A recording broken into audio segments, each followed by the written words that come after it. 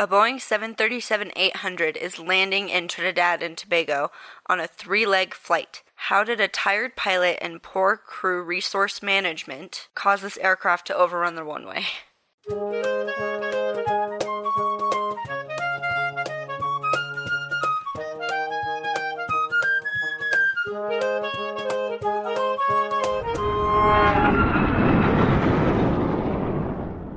Oh, we're recording. Welcome back to the Hard Landings podcast, everybody. I'm Nick. I'm Miranda. And I'm Christy. Hi. Hello. Hello. This is episode 20. Woo! Whoop whoop! We made it. We made it to episode 20. To 20, guys. That means we've been doing this for 20 weeks now. Oy. Wow. That's not even half a year. Nope, not yet. Very close. Eh. Like 7 more. Yeah. 6 more? 6 more. I don't know math. 6 more. Listen, I'm a music It's a teacher. leap year. It's a leap year. We only had one day, not a whole week. Okay, listen. I just did, super quick math. It's more than 25. So I Yes. just added 2. Okay, well, it was Sorry. 1. 26. Anyway, So today we're covering Caribbean Airlines Flight 523. thank you to Joseph Mohammed for suggesting this flight. Yeah, this one and the next 2 that follow this are recommendations, actually. We really appreciate it, guys. I don't remember what the next 2 are. That's okay. You don't need to know. That's our Okay. job to tell. It's our job to tell you. So this was a flight that occurred on July 30th of 2011. Oh, it's current. Yeah, it is pretty darn current. It's 9 years ago. Uh-huh. Wow. Wasn't expecting that. I to know. say. I know. We don't do a lot of crashes that are in the 2000s. I Or know. the 2010s, to be more specific. Yeah. Yeah. So this was a 737-800 with the tail number of 9 Yankee-Papa Bravo Mike. It was manufactured in 2007, and it had over 14,000 hours on it already. So that means in 4 years, it had been flying for about half of that entire time it existed. That's a lot. Yeah, it was a pretty hefty workload. That's like me driving to Brighton every day. Yeah, it's pretty normal on a lot of airplanes. Actually, a lot of them get more than that by then, but that's still pretty hefty. Was this just like an island hopper plane, kind of? Sort of. It still had some pretty hefty schedule. I mean, for example, this flight was from New York City to Port of Spain in Trinidad and Tobago, and Shout out to our listeners in Trinidad and Tobago. Yeah, We have I think 3% of our listens come from that area. yeah. Thanks for listening. Yeah. Either it's Super cool. it's a group of people or somebody's binging. It is where the airline is based, by the way. Oh, cool. Yep, and then it carried on to Georgetown and Guyana. Does that mean that Where's that? It's in South America. It's on the north end of South America. Okay. is Joseph our listener in Trinidad and Tobago? Yeah, he might be. Hi, Tobago. Joseph. Thanks for binging. If you are, let us know. Hi. Welcome. Hello. Yeah. So, yeah, I mean, they would use it for relatively long routes as well. I mean, New York City to Port of Spain and Trinidad and Tobago is pretty far. So, question, is there only one city in Trinidad and Tobago? No. There's more. But that Okay. one is the big one. Is it Tobago or Tobago? The flight was from New York City to Port of Spain, to Piarco, specifically, in Trinidad and Tobago. And that was just for a fuel stop, and then it carried on to Georgetown and Guyana to the... Trinidad and Tobago. It's Tobago. Okay, Tobago. I want it to be Tobago so bad. I know. It sounds I so wonder much what better. the locals say. Joseph, tell us. Yeah. If you're I'm- from Trinidad and Tobago. I'm sorry for pronouncing it wrong either way. Me too. All right. Anyways, so the more important leg of this flight after it went to Port of Spain was on to Georgetown in Guyana to the Cheddi Jagan International Airport, or Hagan. The captain was 52 years old and he had 9,600 hours total, of which 5,000 hours were on the 737. So that's quite a bit. The first officer, on the other hand, was 23 years old, and he had 1,400 hours, and only 350 on the 737. 1,400 hours. We're 23 years old. Yeah. In the United States, you're required to have 1,500 hours to be airline transport rated. So he only had 1,400 at the time, and 350 of that were gained on the 737. Both pilots were required to wear glasses. There were 157 passengers and 6 crew on board. The captain was the pilot flying, and the first officer was pilot not flying, or pilot monitoring. The aircraft departed Piarco at 12:36 a.m. local time. Yeah, it was in the middle of the night. Really in the middle Really of in the the night. middle of the night. From flight level 330, or 33,000 feet, they were then cleared for descent and cleared for an RNAV approach, which is a GPS non-precision approach. So in other words, it doesn't use many of the instruments for the approach to the actual runway. It just gets you into the general area. It can do actually it can get you pretty accurate, but an ILS approach will get you to the right place, the right mark on the runway. They were cleared by ATC for all of this for approach to runway 06 at Georgetown. The flight was generally normal the whole time, but they did have to deviate slightly for some weather on their approach, some thunderstorms. Thunderstorms? They encountered some light rain on descent, but nothing more. The flight crew reported to air traffic control that the airport was visually in sight as they crossed the final approach fix, which is a designated point on your approach that basically, like this point, you should be on your final approach for the runway. You have it visually in sight, you're in line. The captain then disconnected the autopilot and configured the aircraft for landing. Just before crossing the threshold of the runway, the captain commented that they were not going to make the landing that time. They crossed over the threshold and floated down the runway. The captain then declared a go-around, and the first officer acknowledged, but 3 seconds later they touched down, 4,700 feet past the threshold, with only 2,700 feet remaining, and the captain engaged the thrust reversers and steadily applied the brakes. Full braking power was not applied until 250 feet prior to the end of the runway, or 450 feet before the end of the pavement. There was a 200-foot runover past the end of the runway. The aircraft then exited the end of the runway and the end of the pavement and traveled about 130 feet past the end of the pavement and 64 feet to the left of the extended center line. So in other words, it deviated and turned 64 feet to the left, ending up downhill in a ditch after crossing a road and impacting the hill very hard. So he said go around, right? Yep. He was like, we're going to go around. Yep. Why did they land anyway? Well, that's what's in question. However, I don't get... So he said go around, and 3 seconds later, they touched down. So... You can still take off from that point, though. You don't have to do the thrust reversers automatically. We'll get into that. I'm like, you can still touch down and go, okay, increase power and lift. Like, You can always go around. we have that on the website, by the way. I can't remember which blog it's on, but I listen to it like on a loop.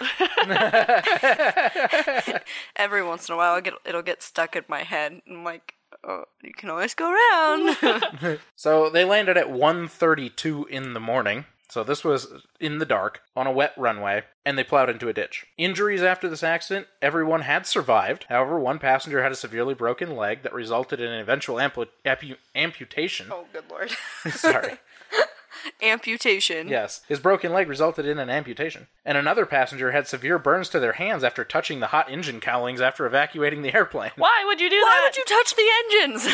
I don't know. I mean, maybe to steady yourself, but they're below the wing, so I don't understand why you'd touch the engine. I have been trying to figure out how they put themselves next to the engines and touched them, but I cannot. And I'm not the one to say how. I don't know. Some reports from news outlets stated that there may have been up to 35 injuries from the impact and evacuation that included neck, back, and other leg injuries. Ow. Yeah. While the passengers managed to evacuate relatively quickly, the flight crew were trapped in the cockpit due to the crumpling of the fuselage in that area. It took 25 minutes for them to escape after the first officer managed to break away part of the cockpit door and crawl out. It was later determined that the crew had not been properly trained on other means of evacuating the cockpit. Like the rope? Well, the windows were jammed. Oh, okay. Actually. So the windows were not an option in this case, actually. However, the cockpit door was also jammed by the lavatory door. The lavatory door had actually swung open and got jammed stuck in front of the cockpit door, and they couldn't open the cockpit door. However, what they didn't know is that the cockpit door was actually designed to have breakaways. You take out the hinge pins, and there's 2 breakaway panels. Do they train for that? They do now. Yeah, I was going to say, they do now.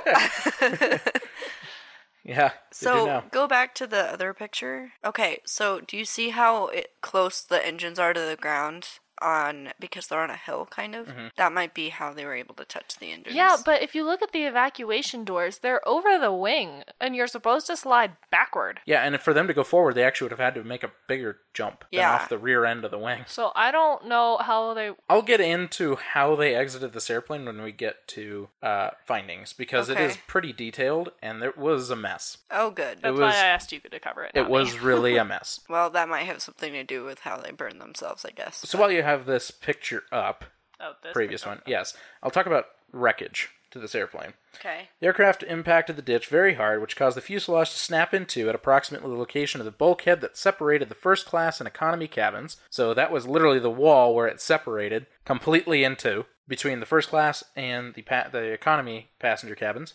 There was no post-crash fire, which is pretty lucky, considering the flight crew couldn't get out for 25 minutes. Several pieces of the airplane, including overhead bins, collapsed on the passengers. Well, aren't they not supposed to do that? They are not supposed to do that, So but why they did did. that happen? Because the airplane fell apart. I mean, but aren't they supposed to be designed so even if the airplane falls apart, that they don't come off the ceiling? Sort of. It's hard to say what happens when an airplane literally just snaps in two, basically. The nose landing gear collapsed and pushed rearward through the fuselage into the area containing the aircraft's avionics and electronics. Crap. Yeah. The main landing gear was buried in the dirt very deep. The engines were both destroyed and the thrust reversers were found partially deployed. The engines had severe damage from FOD from the impact. Can you define that, please? So FOD is foreign object damage. So in other words, they impacted the ground and they sucked in a bunch of dirt and leaves, trees, metal. Bunch of stuff on the ground. Yep. And if you see the picture on our website of the engine, you will understand why. Because the bottom of it was completely destroyed and impacted, and some parts It's messed up. Some parts of the front of the engine were likely sucked into the fan blades. The engine, yeah. Yeah. The flaps were found retracted, and some of the spoilers had fallen flat against the wings, likely because of hydraulics. The spoilers had fallen flat. The airplane destroyed the airport boundary fence, and large marks were left along the path where the tires plowed through the dirt and grass. Evacuation was severely hindered by damage to the fuselage. One of the forward galley closets was broken loose and then jammed in the way of the exit door, blocking exit from the front left door. The forward lavatory door had broken and jammed, preventing the cockpit door from opening. And several of the slides had trouble deploying. One tore upon deployment, as a matter of fact. Oh, dear Lord. It was a mess, needless to say. That's what I got for wreckage. Also, for a visual reference. Yeah. So the first red mark, the one on the left, is where they touched down. And the second red mark is where tire marks began to show from the brake usage. But that is also still not quite where they applied the brakes to full. Miranda's dumbfounded. They should have got around. They should have just increased engine power and went around. Like, there's no way with that amount of runway that they could have stopped at 737. There's no way. Nope. Also, how did they not touch down before that point? Were they not paying attention? We'll I'll get into that. Great. Because that's gonna have to put that on a that's t-shirt. lot of runway that they didn't. They had so much runway, and they were like, "Oh, look that! Oh, yeah, right." There's a lot contributing to Wow. this. Okay. So, as Nick had mentioned, upon examining the wreckage, they found that the flaps were retracted at 0 degrees. That's not good. Why were they retracted? Give me a minute. Okay. Yeah, this is way more complicated than I thought. So investigators went into the cockpit to confirm that's what the flaps were set to, was 0 degrees. That's not what it was set to. The flight crew had flaps at 30 degrees. So was there a mechanical failure where the flaps didn't extend? Upon analyzing the flap controls unit, they found that was not the case at all. Further investigation showed that the cable that is controlled by the lever was tugged taut when the plane fractured at the crash site, and so it pulled the flaps in. Oh. Okay. So they weren't that dumb. No. So the flaps were extended. They just ended up because of the crash. But man, that must have been really confusing to investigators. It's Yeah. like, they touched down really late and ran over, and the flaps were retracted. Well, no wonder. But at the same time, that's not why. That's not what happened. Because the flaps retracted after impact into the dirt. In accordance with the weather conditions and knowing about previous events like TAM 3054, which we covered a few episodes back, investigators took a look at the runway to see if there were any defects, and there weren't. There weren't any potholes, and the runway was nicely grooved and didn't have any standing water. They also did some friction analysis and found that there was no noticeable friction loss either on the runway or the turn area of the high-speed exit off the runway. However, the runway didn't have one thing that is actually globally required by the International Civil Aviation Organization, or the ICAO, and that is a runway end safety area. The runway did have an additional 200 feet of usable paved surface at each end, but it didn't have the explicit safety area which investigators surmise may have reduced the severity of the crash. Yeah, because here in Denver, don't they have like collapsible extra stuff? So if you overrun a one-way, it just stinks. we do have that. Also, they're talking about also the distance beyond that. There's like usually flat dirt, some distance and such, and they didn't have that. What they had was a drop. And a road. at the end of the runway. It's a good thing they didn't hit anybody on the road. Yeah, it was a little dirt road. Wasn't very busy. The second question they had regarding the runway was its lighting configuration. Though the crew didn't say anything about not being able to see the runway, Runway 06 did not have approach lights or lighting on the center line to help guide pilots. This, coupled with the dark, dense jungle around the airport, could have created a black hole effect, which could have contributed to an optical illusion, along with their lights reflecting off the wet runway, that they were further away. They would have thought they were further than they were. As a Category 1 runway, Runway 06 is required to have approach lights where physically practicable and is recommended to have center line lighting, though it isn't mandatory. So then why doesn't it have it? I don't know. The runway was pretty old at that point, and actually they had already put in place plans to extend the runway. So they were planning to redo the whole thing as it was anyways. The runway as it was old. Okay, well that still doesn't mean that you don't put in approach lights. But wait, there's Saying. more. The runway had white runway end identifier lights, or rails. Yes, REIL? Yes. Yes. But they were not operating at the time of the accident. These were also not a requirement, but investigators say this may have assisted the crew in discerning the end of the runway. The runway also didn't have distance to go markers like most airports do every 1,000 feet. Though these also weren't required, they could have helped, and they were installed by the time the report was released. Interestingly enough, though, the investigators did not name any of these as a contributory factor of the crash, so let's move on to some more culpable aspects. One kind of lighting they did have, though, was still wrong. Yep. They had PAPI lights, which are approach lights. They are a specific kind. They are a specific kind of approach light that assists. These lights assist in your glide slope angle to the approach of the runway. They're generally red and white. The higher you are, they should go all white, and the lower you are, they should go all red. The saying is red, you're dead.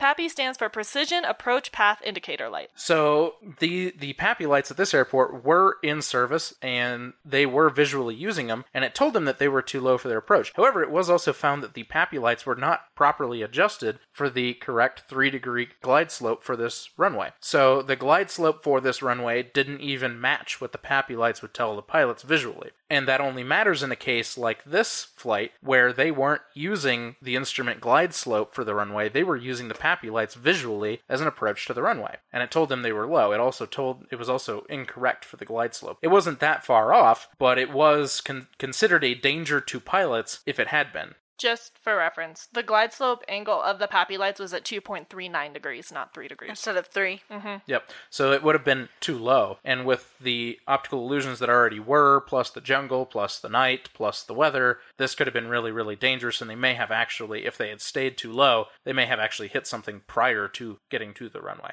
Okay, but here's still my issue with that. Great, they didn't have lights, and the lights they had were incorrect, and they should have had a way to see the runway. I get it. However, the captain did say he wanted to go around, and Twice. they didn't go around. And actually indicated 3 times, I Yeah, think. like, No. they knew they were Just not twice. in the right spot. No, he indicated twice. He Oh, already okay. said once he wasn't going to do it, then he continued. Then he said he was going around specifically. Okay. And they were... He specifically said go around once. Yes, but he indicated... Anyway, let's multiple look at the times. crew, shall we? Yeah, just saying. Like, the captain said that they should go around when they touched down. Yep. And Which I'm he should have still unlocked earlier. confused why they didn't.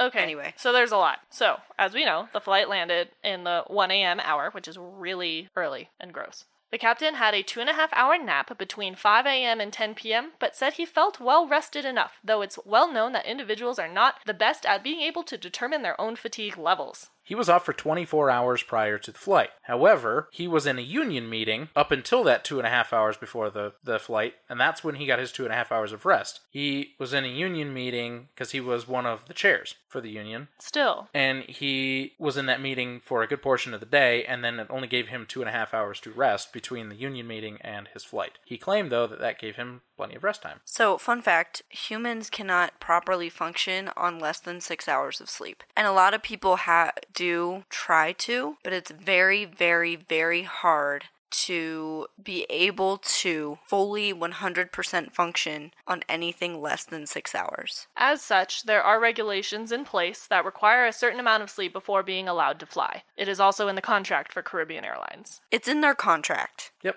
And he still decided, I know. dude. The young first officer was on reserve from 5 a.m. to noon, and he found out at 8 a.m. that he would be flying this flight. He considered himself to be well rested, which I am way more inclined to believe. Yeah, well, how much did it say how much rest he got? No, I literally just said exactly what it said, but given that he didn't have anything to do, He had... at least my portion didn't. I saw it. Okay. That's okay, continue. Go for it, and we'll look it up. We'll circle back. So the captain said there was not a standard operating procedure for Caribbean Airlines that said to check charts for wet runways, and said he didn't have any guidance for making such a landing and didn't know the proper flap configuration for such an attempt. He had 5,000 hours of experience on the 737. Okay, that's a bunch of BS. Sorry. That's to make sure you don't get your butt in trouble. That's what that is. However, Boeing's Flight Crew Operations Manual, that Caribbean Airlines used for training, mind you, says to land with flaps at 40 degrees to minimize landing distance so that you can then land at a lower speed. He also said, the captain, that he was never trained to do a go-around at touchdown. Okay, I have a hard time believing that, This is a load of crap. I'm sorry. Come on. Really? We literally just said you can always go around. This is trained from, like, when you're learning how to fly. When you're a private pilot, yeah. Yeah. When you're learning how to fly, they teach you how to do a go-around. Yep. In case you need to do it. It literally in the song, it's like, my flight instructor once told me you can always go around. Because literally it's like one of the first things they learn is like, if you need to go around, go around. Yep. Now, to play devil's advocate for just a second, Boeing's manual does say that if reverse thrust is initiated, you must make a full stop landing, and this is what Caribbean Airlines trained. However, he should have activated automatic go-around, which is enabled on this plane. You literally just flick a switch, and it goes around for you. Miranda's done. Okay, listen. This is so stupid. The captain the first officer was really young. He had 1,400 hours of experience. I can't say that he would 100% know. He still should have known, but He still should have, but He the didn't call it captain out. for sure should have understood how to do a go-around by the time they touched down. He instead opted to do a manual go-around, so he was going to manually increase thrust and pull back on the stick. which is also valid. It is also valid, however, he also has the option to go around, just push the button, which, by the way, is on the throttle. I was gonna ask, where is Okay, it? listen, that's okay. even more stupid. Okay, that's a bunch of BS. You then. push I'm sorry. the button, and it initiates go-around. I'm sorry. This captain literally was just trying to make up stuff so he wouldn't get in trouble. He literally just wasn't paying attention. Yep. Investigators wanted to verify if this was the case, that he didn't know how to land on a wet runway, which they already suspected was dumb. They interviewed other Caribbean airline pilots who knew the guidance for wet runway landings, and they said that they were trained every 6 months for go-arounds and missed approaches. Brandon's gonna get violent. By the way, the first officer had 11 hours of rest prior to his 11 hours so of he was off time. fine. 11 hours of off time. Good job. Yeah, so he was fine. I totally believe him. Yeah. But the captain, man, this captain, I don't know. I don't know. He shouldn't be flying a plane. Let me just say that. All right. But wait, there's more. I'm sorry. After descending below 11,000 feet, there was a, quote, considerable amount of light chatter in the cockpit, most of it unrelated to flying the aircraft, end quote. As we know, and those who have listened to previous episodes You're know, kidding me. That you're supposed to have a sterile cockpit below 10,000 below feet. 10,000 feet. Now, it did say 11,000 feet, so they had 1,000 feet, but still. Yeah, but you should not be, like, having a conversation. You should be ready to figure out how you're gonna land the plane. The CVR indicated that there was a temporary loss of situational awareness, which is a fancy phrase used to say that the flight crew didn't know where they were in relation to the runway and how much was left of it. The investigators also weren't sure if the captain knew that they had floated down the runway because of his high power setting of 59% power on the engines. What is normal for landing, Nick? By the time of touchdown, you should be at idle. So there's that. They're going too fast. By about 10 feet above, you should be pulling to idle at the very least, but I would say it's really discretionary. There's no, like, dead set amount but of you throttle. shouldn't be at almost 60%. Yeah, no. That's too much. Mm-hmm. The engines are going too fast. When interviewed, the first officer said he knew they were floating and remembered the captain saying something about it, but that didn't actually happen according to the CVR. The CVR also recorded the captain saying he was going around 3 seconds before touching down, and the first officer acknowledged, but they never actually did it? This is a violation of their training at Caribbean Airlines, as they train that once a go-around decision is made, you can't not do it. Right. Also, 3 seconds before touchdown is nothing. Yeah. This was indicative of a loss of awareness, as that call should have been made long before 3 seconds before touchdown. Well, more than likely, he was caught off guard by the touchdown. I know. They didn't realize how close they were and how far down the runway they were, and Also, if he wanted to go around, he shouldn't have deployed his thrust reversers. yeah, that's the thing I don't understand. Like, he just went into autopilot after that. They touched down and then straight to thrust reverser. However, it's exactly what you do when you touch down in a Yep. 37. He didn't go to autopilot because he only partially deployed the That's thrust just reversers. dumb. I don't know, man. I don't understand anything that's happening.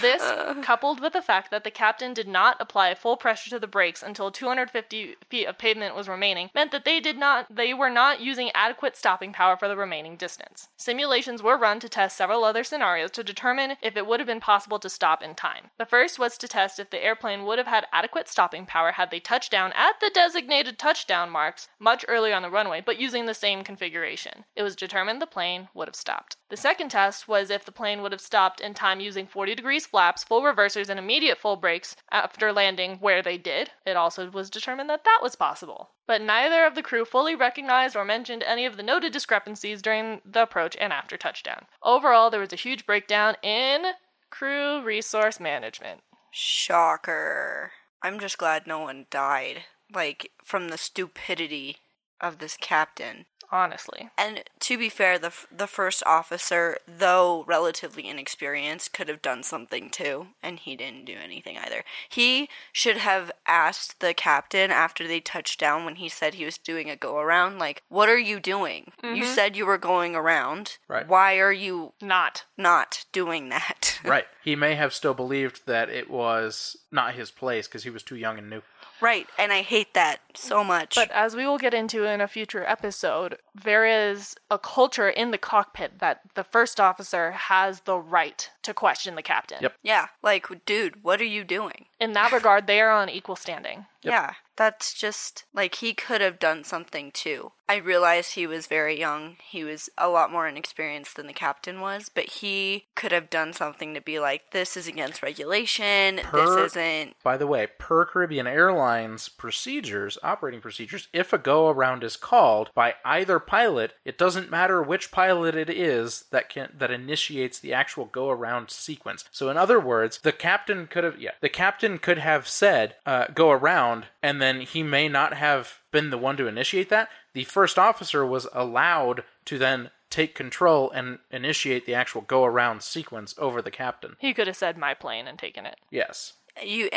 Should have. Yes, he should have. And you're always allowed to do that if you're pilot monitoring and you think the other pilot's not doing what they're supposed to. You say, my aircraft, and you take over. So he definitely could have done something about that, and he just didn't. Right. Okay, we stopping.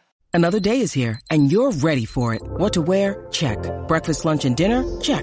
Planning for what's next and how to save for it? That's where Bank of America can help. For your financial to-dos, Bank of America has experts ready to help get you closer to your goals. Get started at one of our local financial centers or 24/7 in our mobile banking app. Find a location near you at bankofamerica.com/talktous. What would you like the power to do? Mobile banking requires downloading the app and is only available for select devices. Message and data rates may apply. Bank of America N.A., member FDIC. Okay, welcome back. Time for some findings. So there actually were a lot of findings on this. However, I have anti-de-uncomplicated these as best as I That's can. gonna be a thing. Oh, dear Lord. I feel so sad because no one is a patron yet, so they don't know where that came from. But, I know. Oh my gosh, every time it's just so good. It's okay. So good. Anti-de-uncomplicated these for you guys. Or simplified, layman's term. I like anti-decomplification. For all you simple people.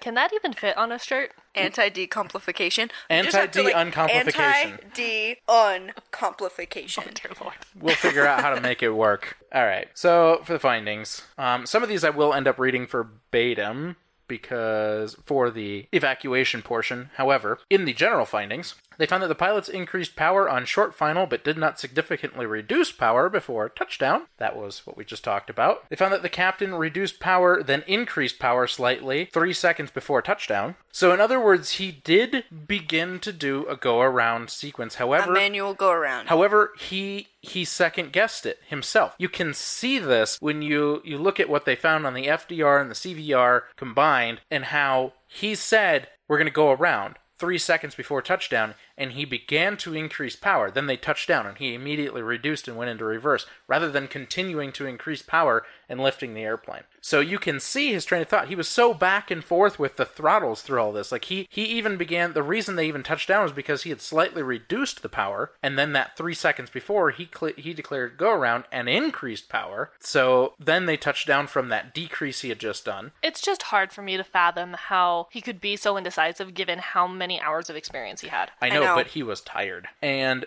while they said in one of the findings, and I didn't write it down, but one of the findings was actually that while there were yawns heard in the cockpit and sighs, there was not enough evidence to prove that fatigue was a factor. It's However, definitely a factor. To me, it's pretty clear. It's pretty evident. I just said, if It's you the have middle of less the than night. 6 hours of sleep, I'm telling you, it's science. It's the middle of the night. They're coming to the end of their final leg of their trip. Yeah, You've only had 2.5 hours of sleep. Are you kidding me? And your circadian rhythm usually dictates at 1 o'clock in the morning, you sleep. Right. Unless you've had enough sleep before that point, which he did not. Right. Anyways, they found that the excess power resulted in the aircraft touching down 4,700 feet past the threshold of the runway. The spoilers did deploy, and tests proved that they were working prior to touchdown and during touchdown. They found that the captain did not select full reverse thrust once touched down. They found that the brakes were tested to full power and were found to be working. However, they found that the captain did not apply full pressure, or 3,000 psi, to the brakes until there was 250 feet of runway remaining. Question, because you'll know the answer to this. Mm-hmm.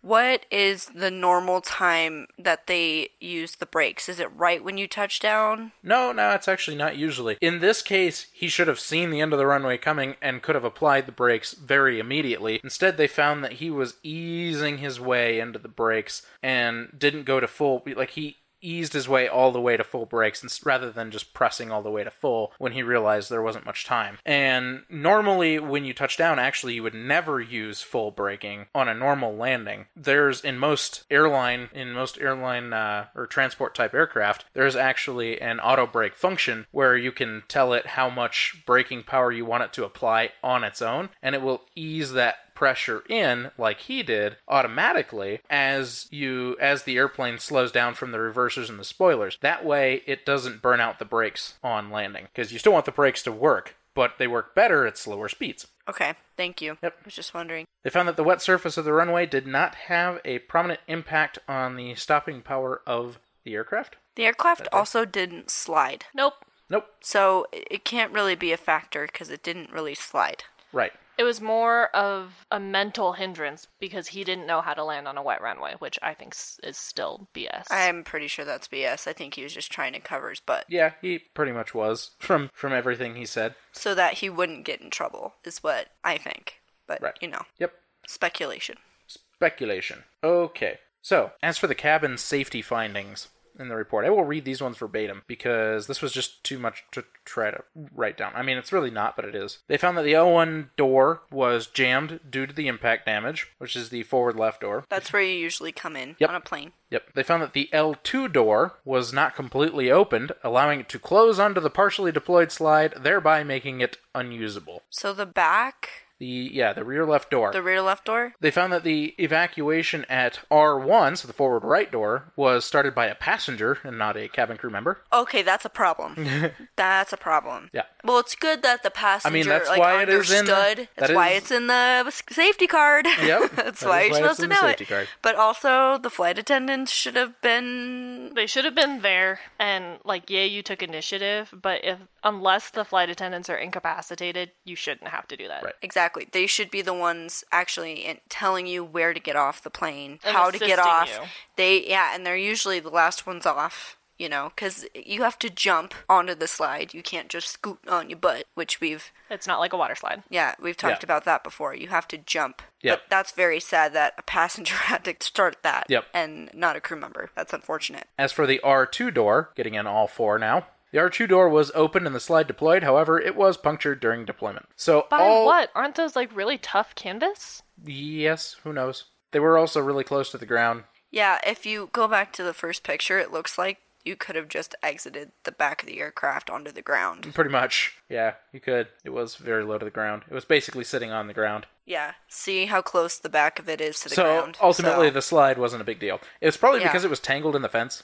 Yeah. That's valid. They found that the flight crew were initially trapped in the cockpit. They found that efforts to rescue the flight crew resulted in the evacuation not being completed until 25 minutes after the crash. They found that the cabin crew's response to the emergency could have been more effective had they used correct procedures to open the L2 exit. Which they did not, Right. apparently. So the L2 door was the one that had opened and then partially shut on the partially deployed slide, making it unusable. And it was found that 2 cabin crew members could not figure out how to open that door properly. Oh my dear lord. What? Yeah. What? Yep. No. No. No. This is literally what they spend the majority of their time training to do. Yeah. It's not to pour you a cup of coffee. Right. It's not to, like, push the cart down the aisle. It's to figure out if there's an emergency, how to open everything and get everybody off. Right.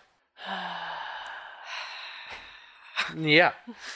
Yep. So that's really it for all the important findings. A lot of the other ones were things we already covered, things like the pilot didn't reduce power on his flare, and the crew had the right certifications, and, you know, there's a lot of things that we already touched on or are just known. So Verbatim. The probable cause of the accident was that the aircraft touched down approximately 4,700 feet beyond the runway threshold, some 2,700 feet from the end of the runway, as a result of the captain maintaining excess power during the flare, and upon touching down, failure to utilize the aircraft's full deceleration capability resulted in the aircraft overrunning the remaining runway and fracturing the fuselage. The contributory factors: the flight crew's indecision as to the execution of a go-around, failure to execute a go-around after the aircraft floated some distance down the runway, and their diminished situational awareness contributed to the accident. So who, was it the MTSB that did the investigation? No. Who did it? I'm sorry, I guess I didn't catch that earlier. That's okay. but- Please hold. I don't think we actually talked about it. The NTSB was involved. Because it's a 37. And actually so was Trinidad and Tobago. The minister of Trinidad and Tobago actually came to the crash site because the airline belonged to Trinidad and Tobago. Yep. And so, therefore, they wanted to be involved.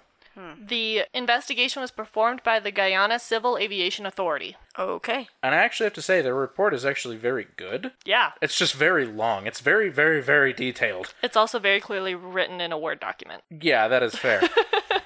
Does it not open as a PDF? No, it does. It does, but you know how you can do like the automatic headings in Word? Oh, yeah. And how they're like the pale light blue? Oh, yeah. But I only know because I use those frequently. yeah, but they still did a really good job on it, to be honest. they did. And it was like 264 pages long, which is one of the longer ones we've had recently, actually. They also, in their analysis, they pretty much glance over everything that wasn't relevant. Yeah, they do. And in the wreckage portion, like, okay, everybody got out okay, the airplane, you can see what's wrong and such, and there's obviously relevant things they had to investigate. But no, they literally, in their report, they had a portion for every part of the airplane and how the wreckage was. Like, how every single part of the cabin was fractured, each one of the galleys, each one of the lavatories, all of the wing structures, all of the landing gear structures, all the tail structures. They literally had portions for every single part of the airplane in the wreckage part of the report. Yep. So, recommendations. Recommendations? What happened? So, they recommended emphasizing the importance of standard operating procedures during pilot training. In other words, follow everything you're trained on. The airplane has standard operating procedures for wet runways, for long landings, for go around. Just pay attention to them. You're trained to do it. It should be second nature to you. Pretty much. Honestly. Like, the go-around thing, it should have been second nature. Yep. They recommended that Caribbean Airlines pilots should be trained on the importance of full thrust reversers and full braking power in a situation like this. I feel like that's just common sense. He just was too tired to do He was all doing of what that. he did normally, probably. Probably, I'm sure. They recommended emphasizing the importance of decision-making, including the decision to go around and commit to those procedures. They recommended training crews in the use of blowout panels to evacuate the cockpit. So blowout panels, that's a really fancy term for literally just parts of the cockpit door that can be opened, Dismantled. basically.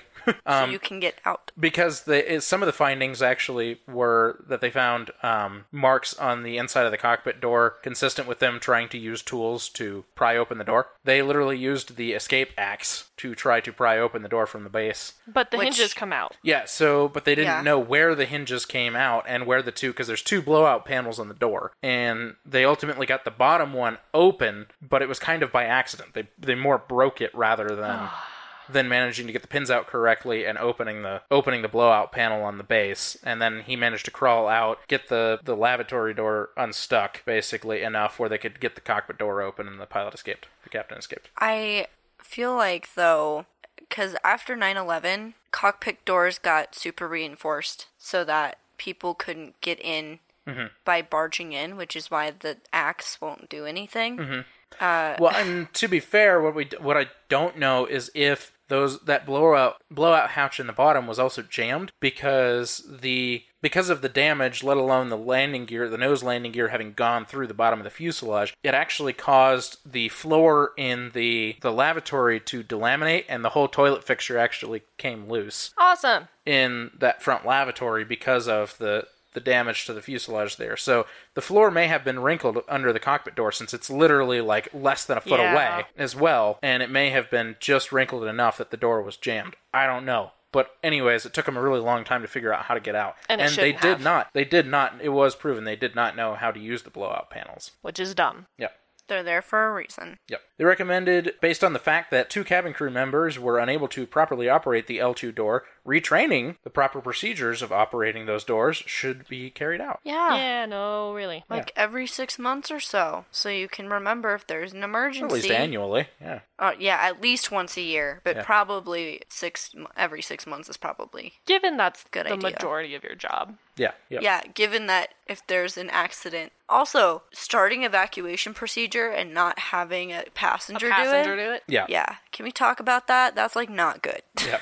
That's really not good. Yep. They recommended that additions to the safety cards should be added to show safe ways of exiting the aircraft and getting off of the wings. Wait, were they not there? They showed how to get out of the airplane, but they didn't really show safe ways to Get off the wing. Climb down the wings, because the slides did not deploy on the wings. So maybe that's how they got hurt, is they tried climbing on the hot engine. That is more than likely, because the other part of this says, as well as to avoid touching the engine cowlings to avoid burns. You should not climb on a hot engine Yeah. to get off the wing. For those of you who don't already know this, don't do that. Don't touch the engine. It's really Don't hot. touch the engines. really It's hot. like your car engine after you've been on a long car ride. Don't touch it. Don't touch it. Hot. Yeah.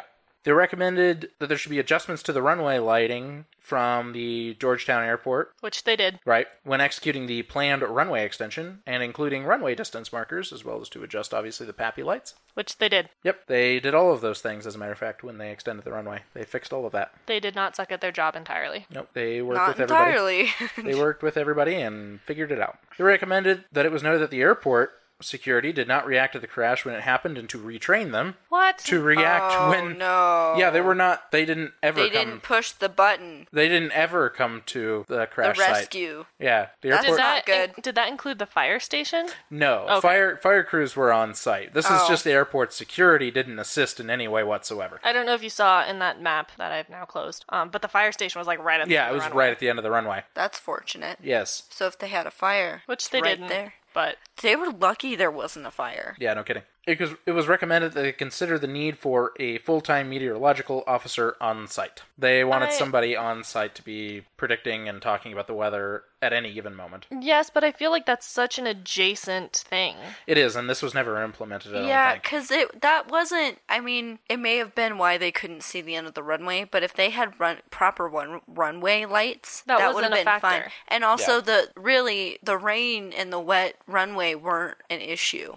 Like I said before, because the plane never slid. Right. Nope. It wasn't a traction problem. It was a pilot problem. Yes, ultimately it was pilot error. It had little to do with runway lighting or wet runway or anything like that. It really was. And granted, yeah, there may have been an illusion, but still, I mean, he knew he was supposed to go around, and he didn't. Right. And the first officer never took over, and that's the long and the short of it. yeah, That's pretty much it. they just tried stopping the plane, and they didn't do enough to stop it in time. They're really lucky nobody died. No kidding.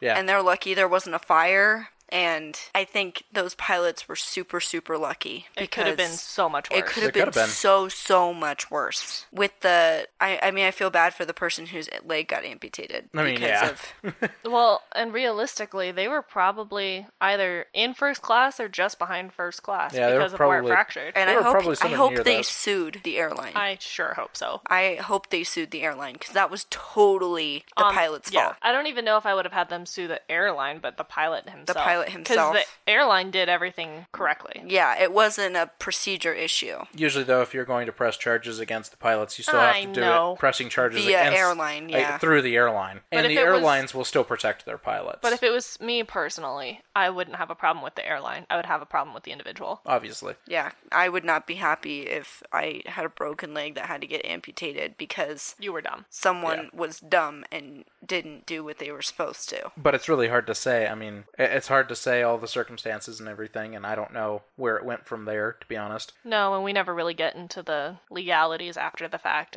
mostly because I don't care to. It's not my job to. I'm telling you the No, fa- like you can do that research on your own. I'm telling you the facts of what happened and what Yeah. came from that. What the airline industry learned from it and made better. Feel free to initiate a discussion on our Facebook page. That's your prerogative. Or email us or put something on the website to talk about it, but I'm just saying I would have sued the airline or the pilot or the pilots Yomp. because that's just ridiculous. That's my own opinion, of course. But Me too. I would hope more people than just me would be like, yeah, that's pretty dumb. That pilots were pretty dumb. Yep. Okay, well, that was Caribbean Airlines Flight 523. Which is, by the way, BW 523. BW. Yeah, sorry, that's going to be confusing when you look for this episode. And that's kind of, long story short, Caribbean Airlines was the fifth airline in a chain of airlines that existed, one after the other in the Caribbean. They were all the major airlines in the Caribbean. They kind of one after the other fed down. One of them was British West Indies Airline, which was BWIA, Got it. and that eventually fed into what is Caribbean Airlines. Are they still functioning? Caribbean Airlines? Yeah, they are. Okay. I was just wondering. Their tail is teal. It has a hummingbird. I have an obsession with teal, just so y'all know. Yeah, we'll get into that in the post episode. Which, by the way, go to Patreon. Donate, subscribe. If you want more content than just the stuff we put out every Tuesday, there's only one Miranda Soda up there. Eventually we'll get the other one up. We're not in a more. hurry because no one's a patron yet. But if you want more episodes, you can do that. We post post-episode conversations. which are a load of fun. Sometimes we talk about the flights and sometimes we don't. You can get to know us as people. A bit more than on here. That conversation is usually a lot funnier than this. Than this, Because yeah. we have to be a little bit serious when we're talking about this. I mean, we laugh a little bit, but there's a lot of seriousness that comes with aircraft accidents. We understand that Yes. this affected people's lives, and we do appreciate that, and we don't like to make that a big funny subject here. Yeah, no. So in the post conversations, we don't talk about the crash as much, and it's generally a lot more funny conversation, unrelated. We're a lot more lighthearted. Yes, because that's necessary after talking about death. Usually. This didn't result in death. Or which is a good amputations. thing. Or amputations. Or burned hands. Burnt hands. And then Hurt egos. blooper reel. We have the blooper reel up there. Yeah, that. You can go listen to the cat yell at us. That's like half the blooper reel. Me singing Batman. Batman. Batman! Okay. Okay. So I just wanted to plug that again because we still don't have any patrons and I really want us to get patrons. So go on there, check it out. It's super cool. Yeah. We have a lot of fun making content for you guys, and we just want to share it. And like I said, if you want more than just the one per week episode, you get more stuff on Patreon. So, Thanks, guys. Talk to you next week. have a great week. Keep your airspeed up. Please like and follow us on Facebook and Instagram at Hard Landings Podcast and on Twitter at Hard Landings Pod. Also, subscribe and leave us a 5-star review on whatever platform you're using to listen. If you want to see photos and sources for this episode, please visit us at hardlandingspodcast.com, where you can also leave us feedback and ask questions. This episode was researched and written by Nick and Christy. Our theme song was written by Miranda and performed by all three of us, plus Leo. And our logo is by Naomi, and our social media is coordinated by Sonora. Catch you next time.